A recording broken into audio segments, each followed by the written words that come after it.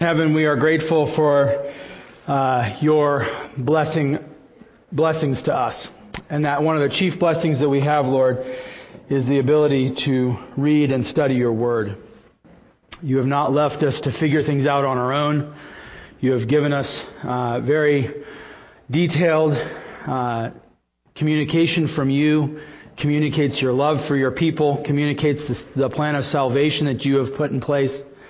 And Father, we want to be good students of that word. And so, Lord, we ask that you would help us as we continue in our course seminar this morning on how to study the Bible, that you would give us grace, that we might understand your scriptures, that we might desire to do it in order to invest the time and resources and energy into the study of it.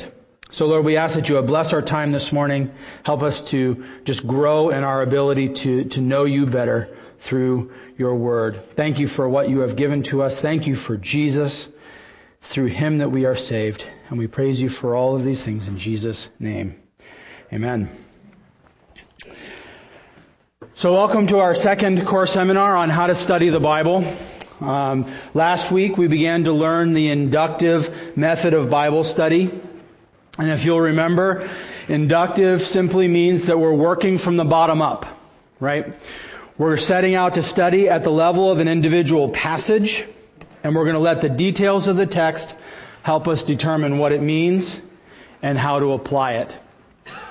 As you're coming in, make sure you grab the handouts for today. There's actually several.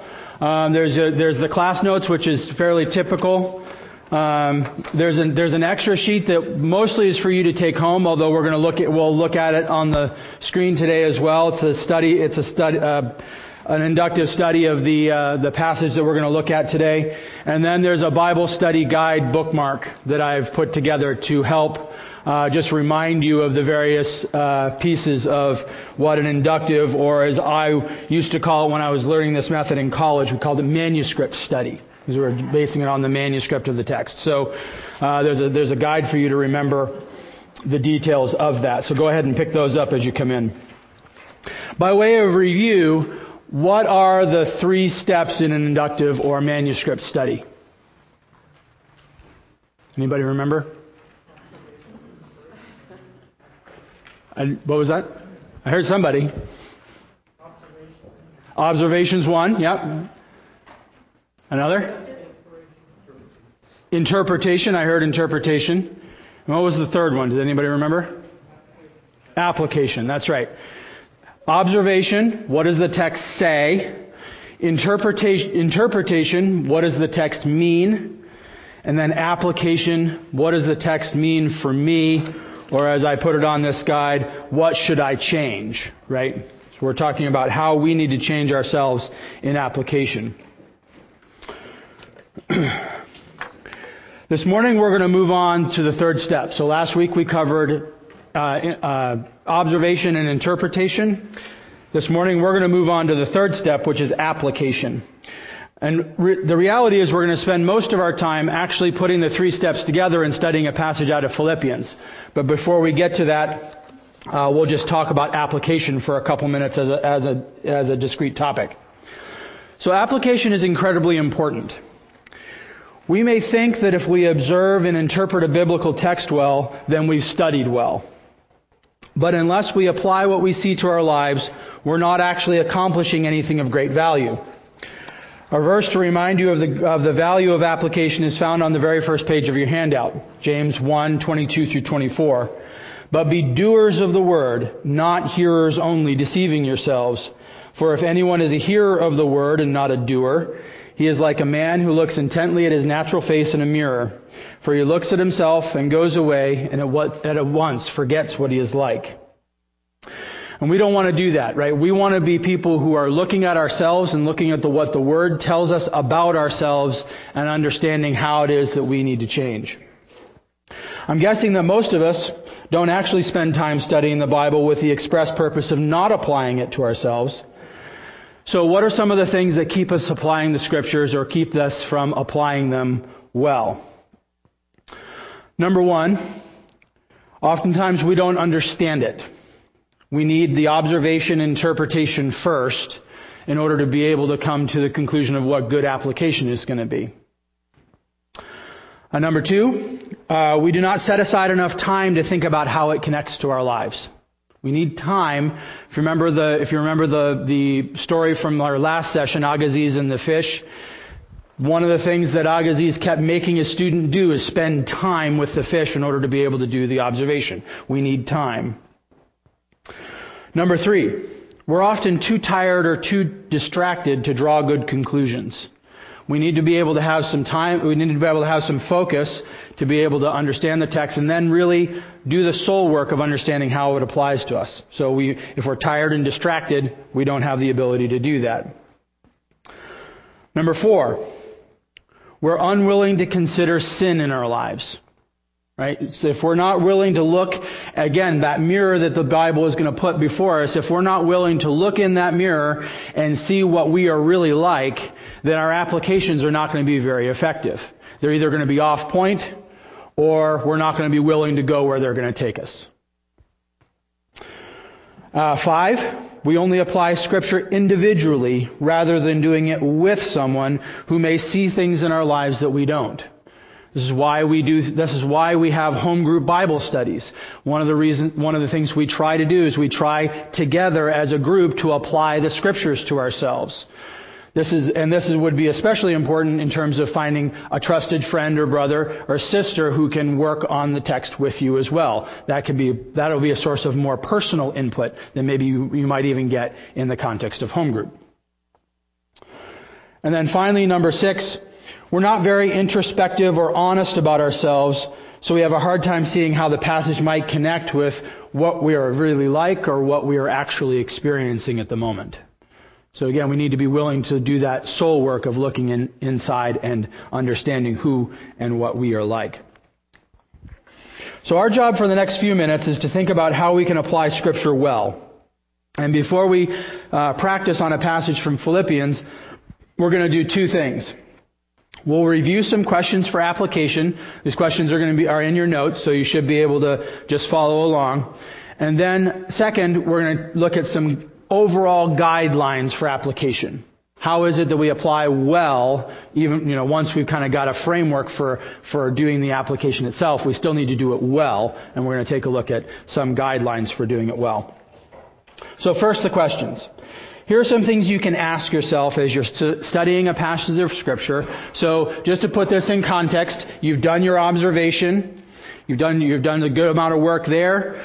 You've got a bunch of observations written down. You know what the text says. You've taken some time to say, what does it mean? What is the main point that's being communicated or something like that? You've gotten those 2 things done, and now you're looking at saying, how do I understand what this has got to mean for me or for my church?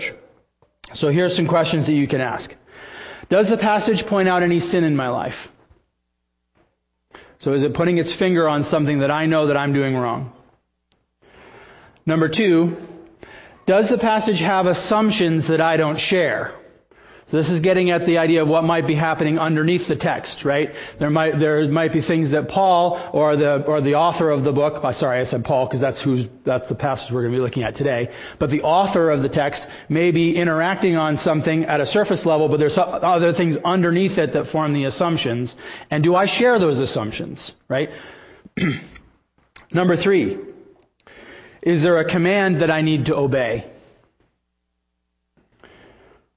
Or number 4, is there an encouragement in this text? Sometimes we come to the Scriptures discouraged, and we can find encouragement to walk the walk of faith faithfully and well, and so we want to look for those encouragements that we might find in the text. Number 5 is kind of a similar idea. Is God making any promises, or are there any promises being articulated in the text? Promises are great because if there's anything that we can pray with confidence, it's the promises of God, right? If He promises to do something and we pray for it, we know that He's going to answer that promise because He wants to do and He will always do what He's promised to. Number 6, does this passage teach me something about God? Is there something in here about God that I didn't know before? Or maybe it teaches me something about myself. about the nature and character of mankind. Maybe it exposes some, area of my character, good or bad, right? It's not necessarily a bad thing that it might be revealing about myself, but does it show me something about me or about God? Number 8, what evidence for my faith does it give me? This is going to be helpful in terms of thinking about this, right? If I need to be able to share my faith with somebody else, things that it shows me about my faith, things that I learn from the Scriptures about the way faith works or about what God has done for us can be helpful in terms of sharing the gospel or in terms of encouraging us in our walk. Number 9, what will I do differently because of this text? So if I'm doing my Bible study in the morning, is there something about today that's going to be different from yesterday? And if so, what is that going to be? And understanding that and writing it down. Number 10, how can I model, share, or teach this truth to encourage others? This one's a little bit different. It's not so much drawing something specific out of the text, but it's saying, how is it that I can now take what I'm learning and participate in the body of Christ by encouraging somebody else with this truth? And number 11, how could my family or church apply this text? Similar idea, right? How is it that I can use this to bless the body or bless my family? So I've included all of these questions, plus even a few others on that card. Right? If you look at the bottom section of the front side of that card, you'll see some prompts for application, and on the back there's some additional, more detailed questions. So there's going to only fit so much there. So if you want to review these, they're on that card. They're in your notes as well. As you come to your passage and want to apply it, that would be the place you would go to review what we've just talked about. Questions on those?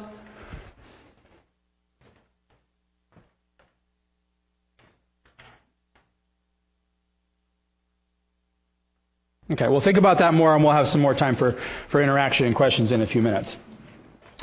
So I also promised some guidelines to help us to apply Scripture well.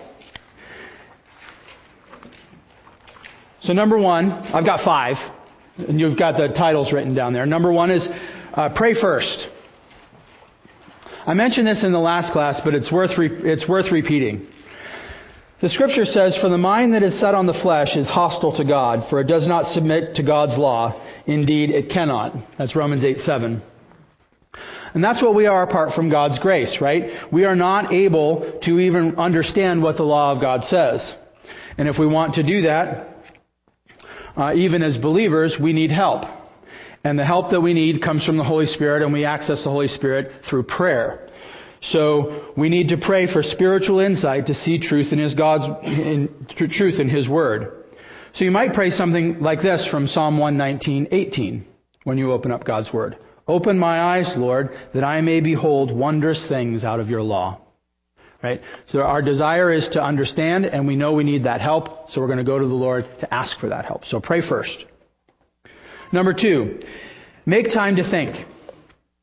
Sometimes when you're doing your study, your kids might be screaming, maybe you didn't get much sleep, and all you can do is grab a few minutes in God's Word and prayer.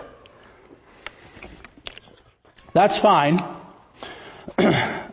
but we would all do well to frequently have enough time to let God's Word really weigh on our hearts. Paul encourages Timothy to think over all that he says in 2 Timothy 2:7. "Think over what I say," Paul says, "for the Lord will give you understanding in everything."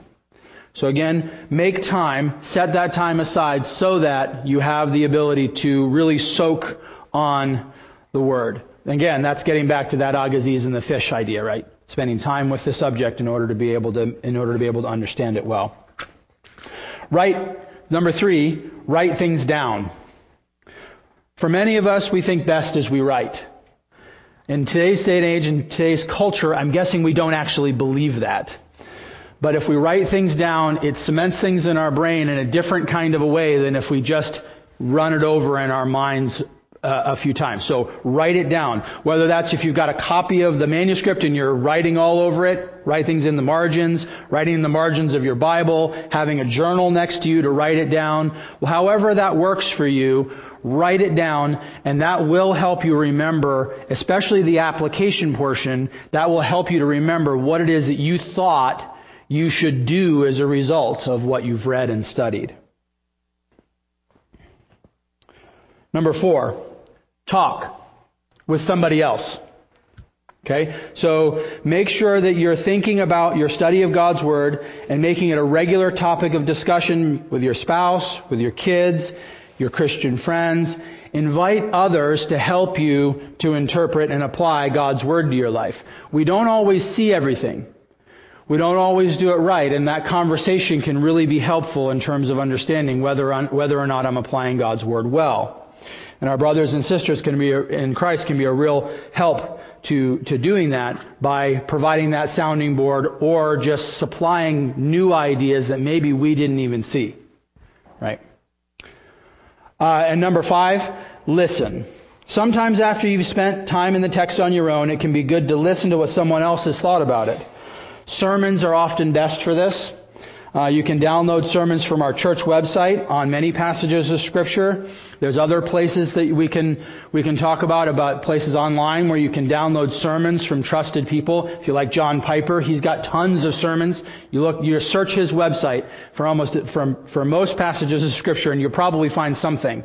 So those are places you can get input from people who've already thought deeply about this.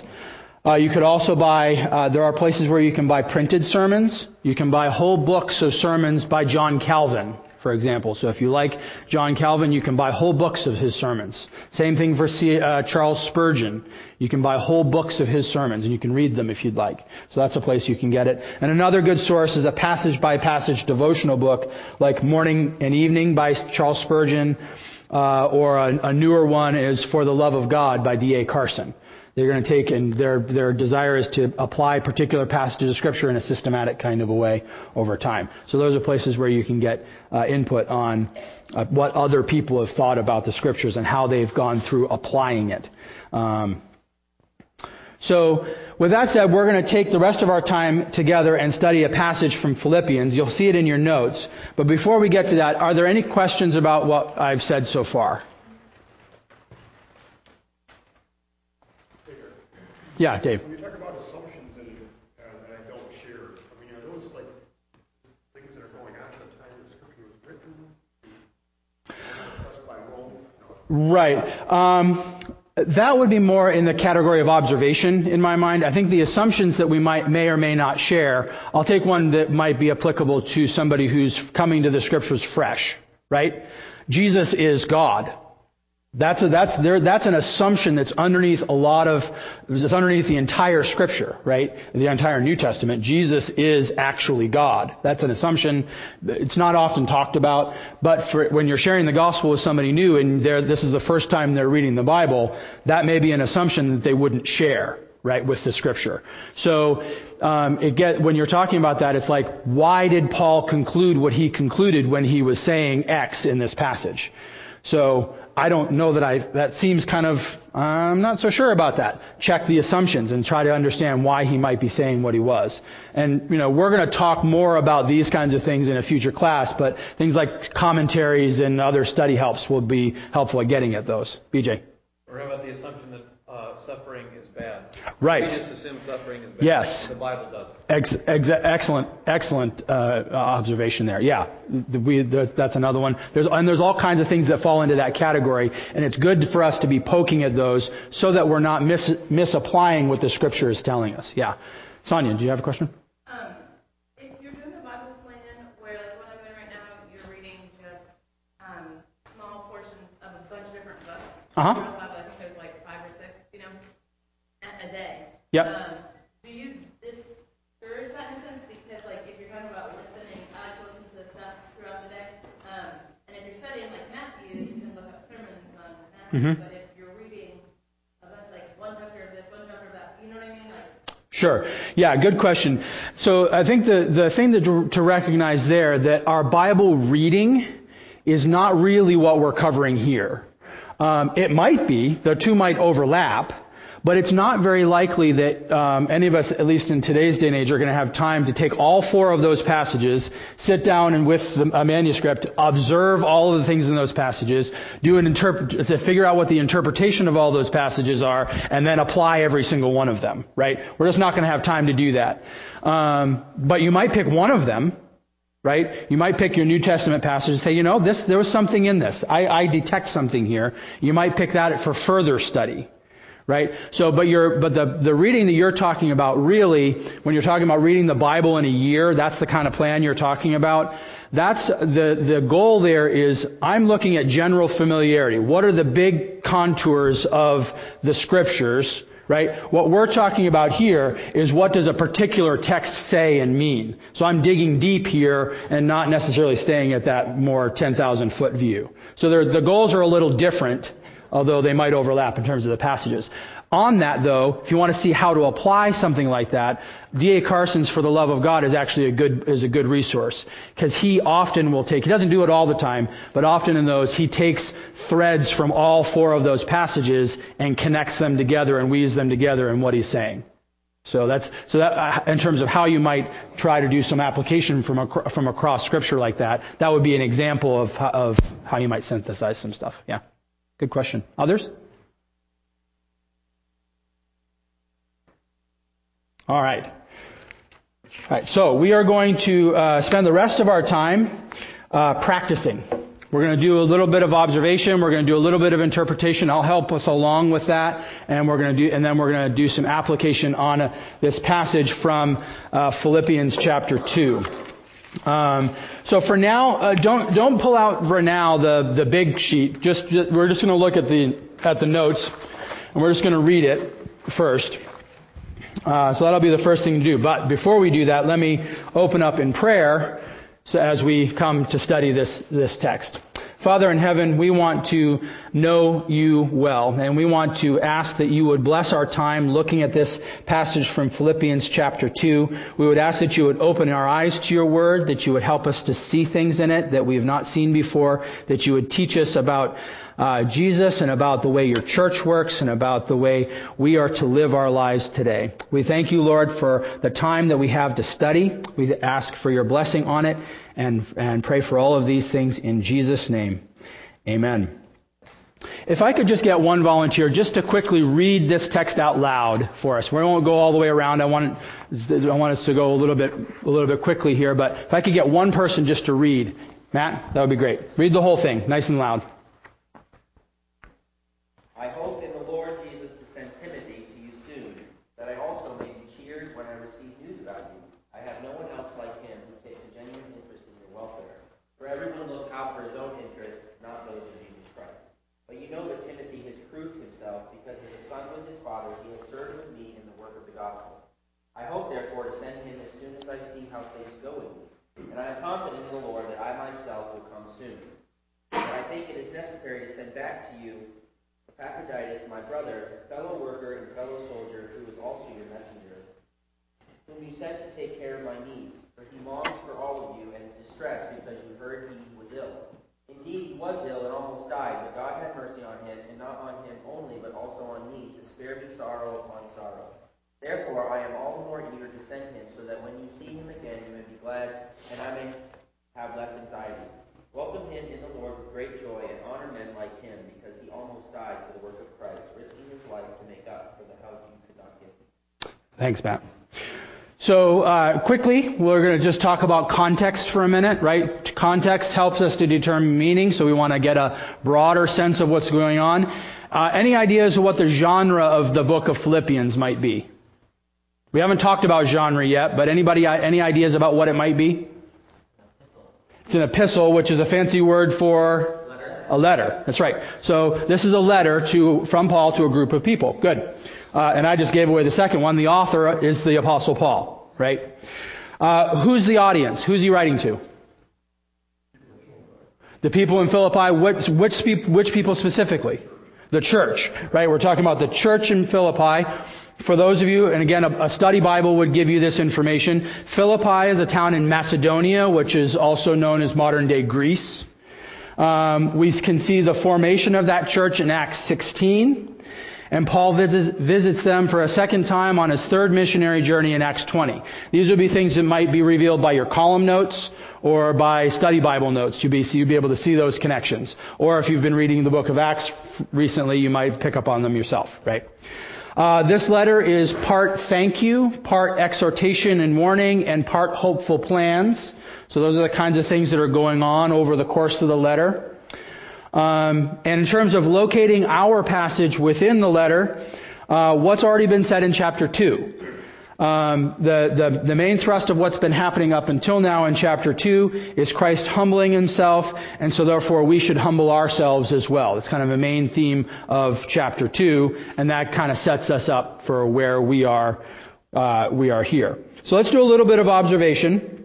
And I'm going to put up the kind of the cue sheet here on the screen so we can kind of see it. Hopefully that's big enough. If not, you've got a copy of the sheet. I wanted to show you because we may refer to colors and stuff like that, and your sheets aren't in color. So observation. Let's just throw some things out. Who are the main people in this passage? Paul. Yep. Timothy. Epaphroditus. Who's you? The Philippians. Good. Yep. God. God specifically in Jesus. Yep. Yep. So yeah, Paul, Philippians, Timothy, Epaphroditus. There's also someone, possibly an everyone in verse 21. Hard to know exactly what that one might be one of the trickier interpretation pieces that we might have to go over in a minute. Okay, so what's going on in the passage? Think about circumstances. What do we have revealed anyway in this passage about what's going on in the context?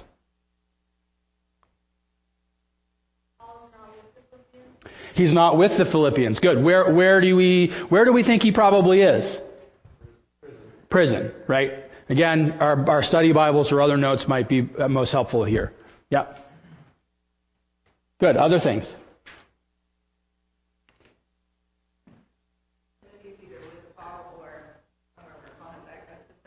Okay. Yep. Timothy and Paul seem to be together. What else is going on?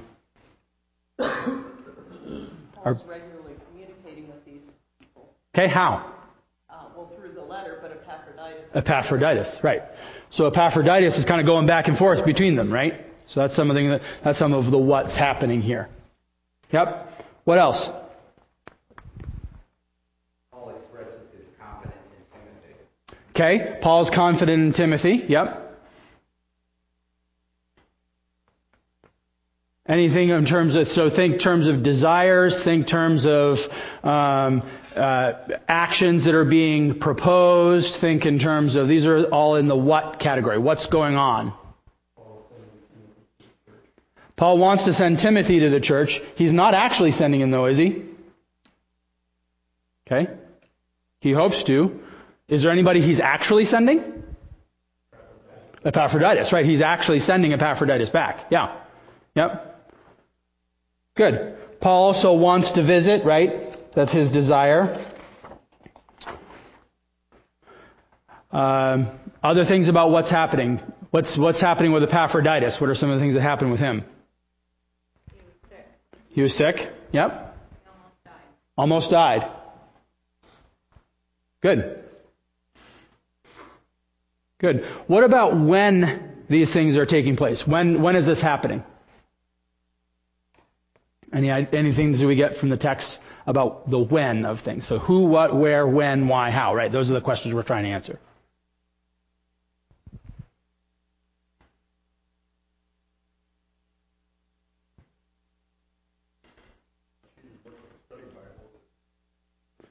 $60 AD, which would be after the church was established, right? So we have a church to write to, right?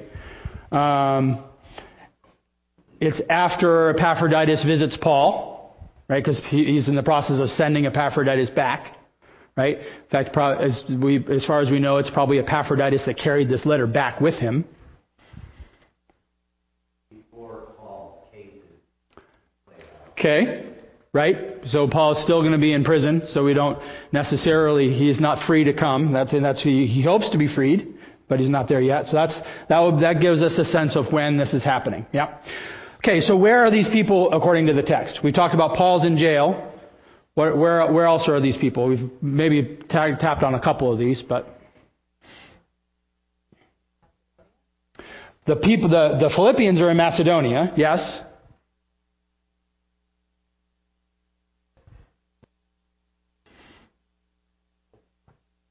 What was that? Did I hear somebody?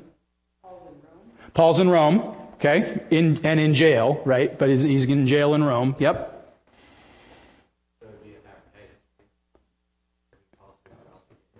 Say that again. Epaphroditus is an interesting one. He could be in both places, right? Because he's in Rome. Obviously, Paul saw him, but Paul is sending him back, right? So he's kind of in transit, maybe, or in terms of the text, he's coming back. Paul is sending him. Yep. Seems that Timothy is also in Rome, correct? Timothy would also have to be in Rome. That's right, because Timothy is with Paul, ministering to Paul at that time. Yep.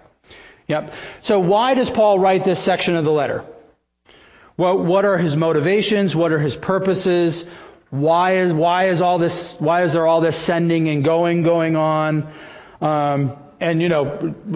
We're doing some observation here, but with the why question, keep in mind we always get a little bit into interpretation as well. Why is kind of an interpretive question in addition to maybe some observation. So why does Paul write this? What is his purpose in saying these things?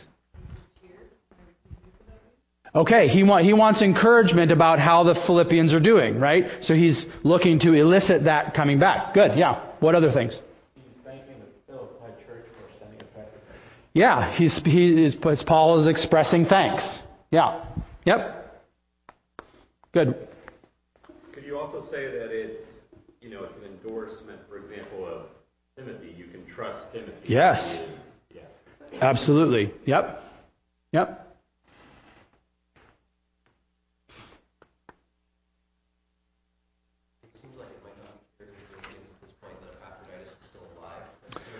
Yes.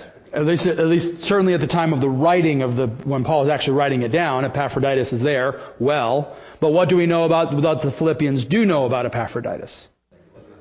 That he was really sick, right? And so they're concerned about him. Yeah. Good.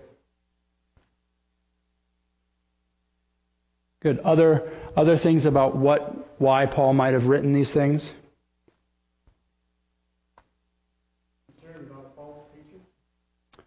Concern about false teachers? Where are you seeing that?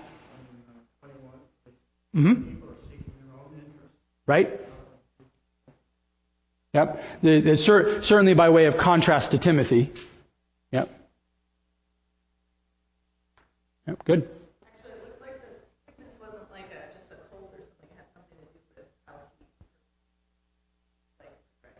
he Mm-hmm.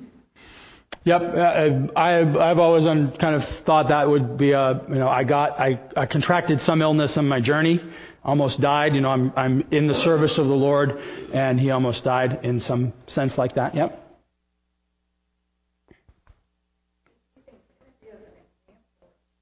Yes. just to demonstrate being more concerned about it. Mm-hmm. Yep. Is Timothy the only example that he sets up?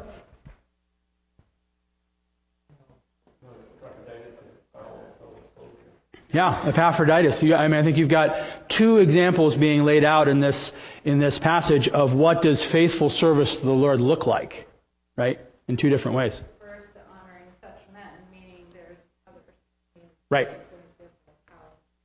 Mm-hmm. Mm-hmm. Neat to see how personal Paul is with the Philippians. He really cares about them. This is full of a lot of emotional words, being cheered, happy, hopeful. Yeah. He talks about his love and care for Timothy and Epaphroditus. This is a very, very personal letter. Not like some of the lambasting he gives some of the other churches. Yeah, if you look in verses 26 and 28, right? Where is it? 26.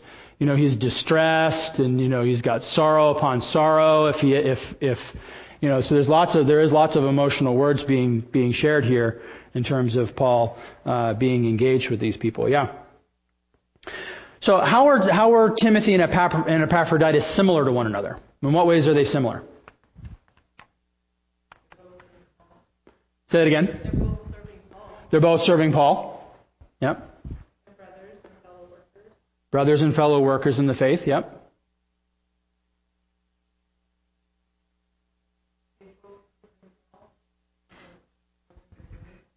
Mm-hmm. They're both under Paul's authority. Good. Yep. Yep.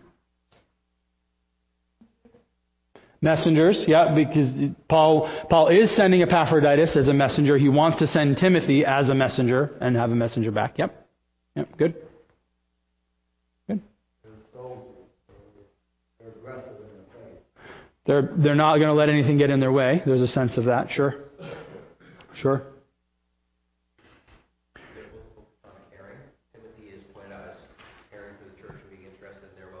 Mm-hmm. Yep. Yep. One of the ways that we can do good observation is that we can look for lists of things, right? So let's take a look at a couple of those. What are some examples that Paul lists of bad shepherding? So in the context of Timothy, looking out for their own interests. Okay, good.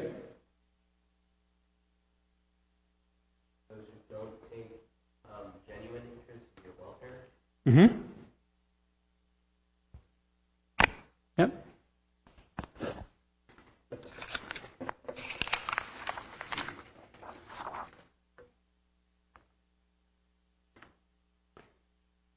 Another list. What are some of the things that Paul says Epaphroditus does? What are some of the roles that he fills?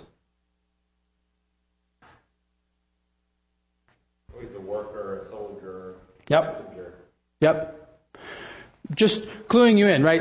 When you see lists like that, those are good things to just make note of because they may come either into your interpretation or your application. Good. Those are all good things. Like agassiz and the fish, I'm sure there's lots more that we could get if we were to spend more time, right? So let's move on and talk about interpretation for a minute. What do you think this passage means? And one way to get at that is to summarize the passage in a sentence or maybe a little more. What would somebody say is the main thrust of what Paul is saying in this section?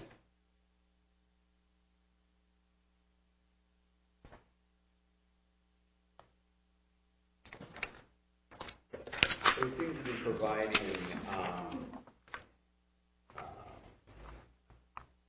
almost like instructions in terms of it's a logistical. So a lot of logistics going on. Yeah, Timothy will go at some point. Epaphroditus is going, kind of giving them helpful information. Mm-hmm. For the purpose of encouraging. Right. So Paul's purpose is encouragement, either through sending somebody who they thought was sick back, or through, bolstering them through news about Timothy, setting Timothy up as an example. Other thoughts about what this means? How do we understand what Paul is saying here? Okay, give honor to whom honor is due. This could be a dimension of it. Serving as an example for us in ministry today. Yes. Churches. Yep. Beginning to cross over into application there. Yes. BJ? Seems like he's given a lot of information, but then in 29 he kind of gets to his bottom line. He wants these guys to be welcomed with great joy and honor. Right. Right. Honoring those who serve the Lord well, I think, is a main idea that underlies all of the pieces that are in this text. Yeah. Yeah. I kind of put it like this. I want to send Timothy so I can hear how you're doing, but I need him so I can't. But I will send Epaphroditus so you can see how he is. Honor them for the work that they do for me and for you. That's kind of the way that I kind of distilled down what this passage is trying to say. So that's interpretation. Obviously, we could do more work there. It takes the observation takes time. Out of that is going to flow your understanding of what the text says. I do want to spend a few minutes before we're done thinking about application. How do we apply a text like this? And if you want to look at the cue card that I did for you guys, there you can see what the application questions are. These are general application questions. Obviously, when we're doing a Bible study in home group, BJ specifically has come up with specific application questions for us. You can always do that, but these ones are general, and we'll just focus on these. Are there truths about God, truths about me, commands to obey, attitudes to change, sin to confess, examples to follow or avoid? Those are all things that we can be looking at in a text for how do we apply it. So how do we take this idea of honoring those who serve the Lord well and apply it to ourselves? Brian. We see a need and we care, so we take action. Okay. Taking action. Any specific context that this passage would suggest about what that action should look like or how it should be? Whereas if we could say, okay, I see a need, the local VFW needs somebody to fold and stuff envelopes, and I'm going to go fill that need. Is that the kind of need we're talking about here?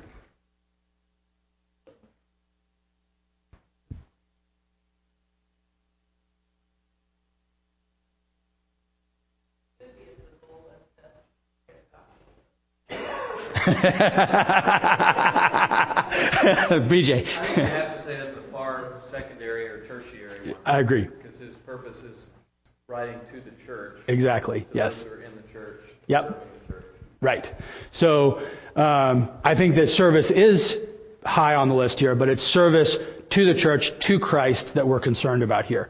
And that's the thing that's being commended. I think it's neat because Jesus teaches that we're supposed to lay our lives down for the sake of the gospel, and Paul gives himself, Timothy, and Epaphroditus, and sort of lays that before us to see what that functionally looks like. Right. So he's saying, hey, this is what it looks like to lay your life down for the service of the gospel. Right.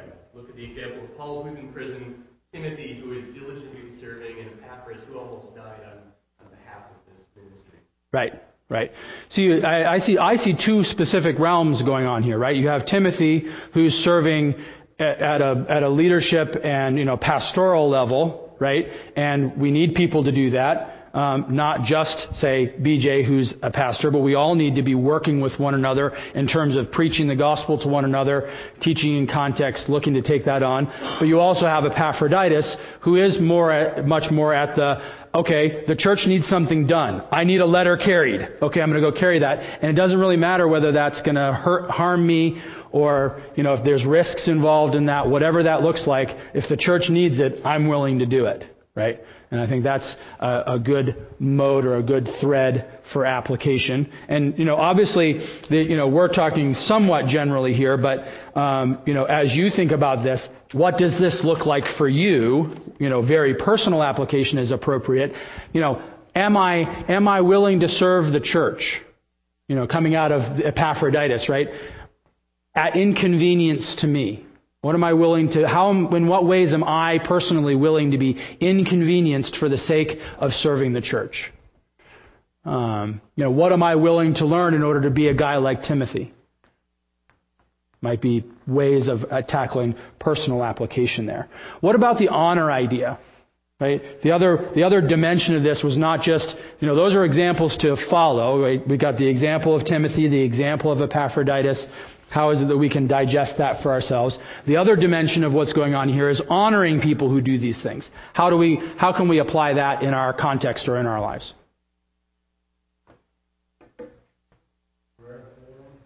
Prayer. Okay, praying for our people. Right. Yes. Praying for BJ. He prepares a sermon for us every week. He's functioning in that Timothy role.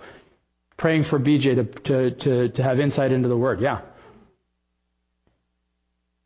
Other thoughts? Even just being engaged with the body at this level, like Mm-hmm. all the characters that he's referring to, and even the church that he's writing to, seem to have a vested interest in one another, Mm-hmm. and just having that perspective Mm-hmm. Yep. Good.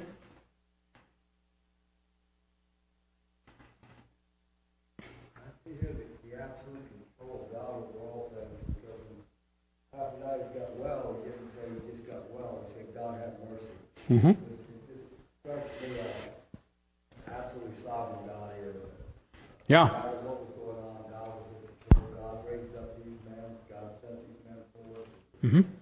So to me, it saturates the thought of power of God.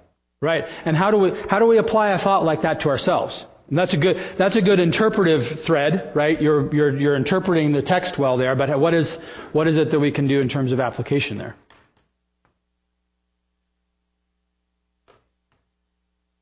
Well, we all know people who are struggling, people who are suffering, and need God's mercy. So pray on behalf of the body of Christ and those who are struggling. Sure. Or we can just recognize that we need to trust the Lord, right? When we see clues about God's sovereignty, that's a clue to us to be saying, I need to be trusting the Lord with whatever's happening in my life. Well, good. We're at 10:15, so hopefully that was a helpful exercise to you guys to begin to see how we're putting some of this stuff together, how we're organizing the observation, interpretation, and then finally the application. Obviously, this was very short. I have plans to do more of these along the way, so hopefully those will be helpful.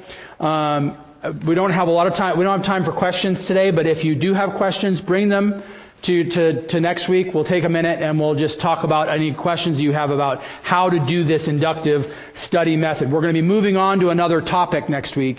We're going to be leaving this inductive study. But if you have questions about that, bring them and we can make sure to handle those. So good. Let me pray for us as we close. Father in heaven, we are grateful to you for what we have learned today. Lord, may we walk away from this class and from our worship service today as changed people. And we thank you for all that you have blessed us with in terms of your word and understanding it better. We thank you. We ask for your blessing on our service, and we are grateful for all that you've done. We ask for these things in Jesus' name. Amen.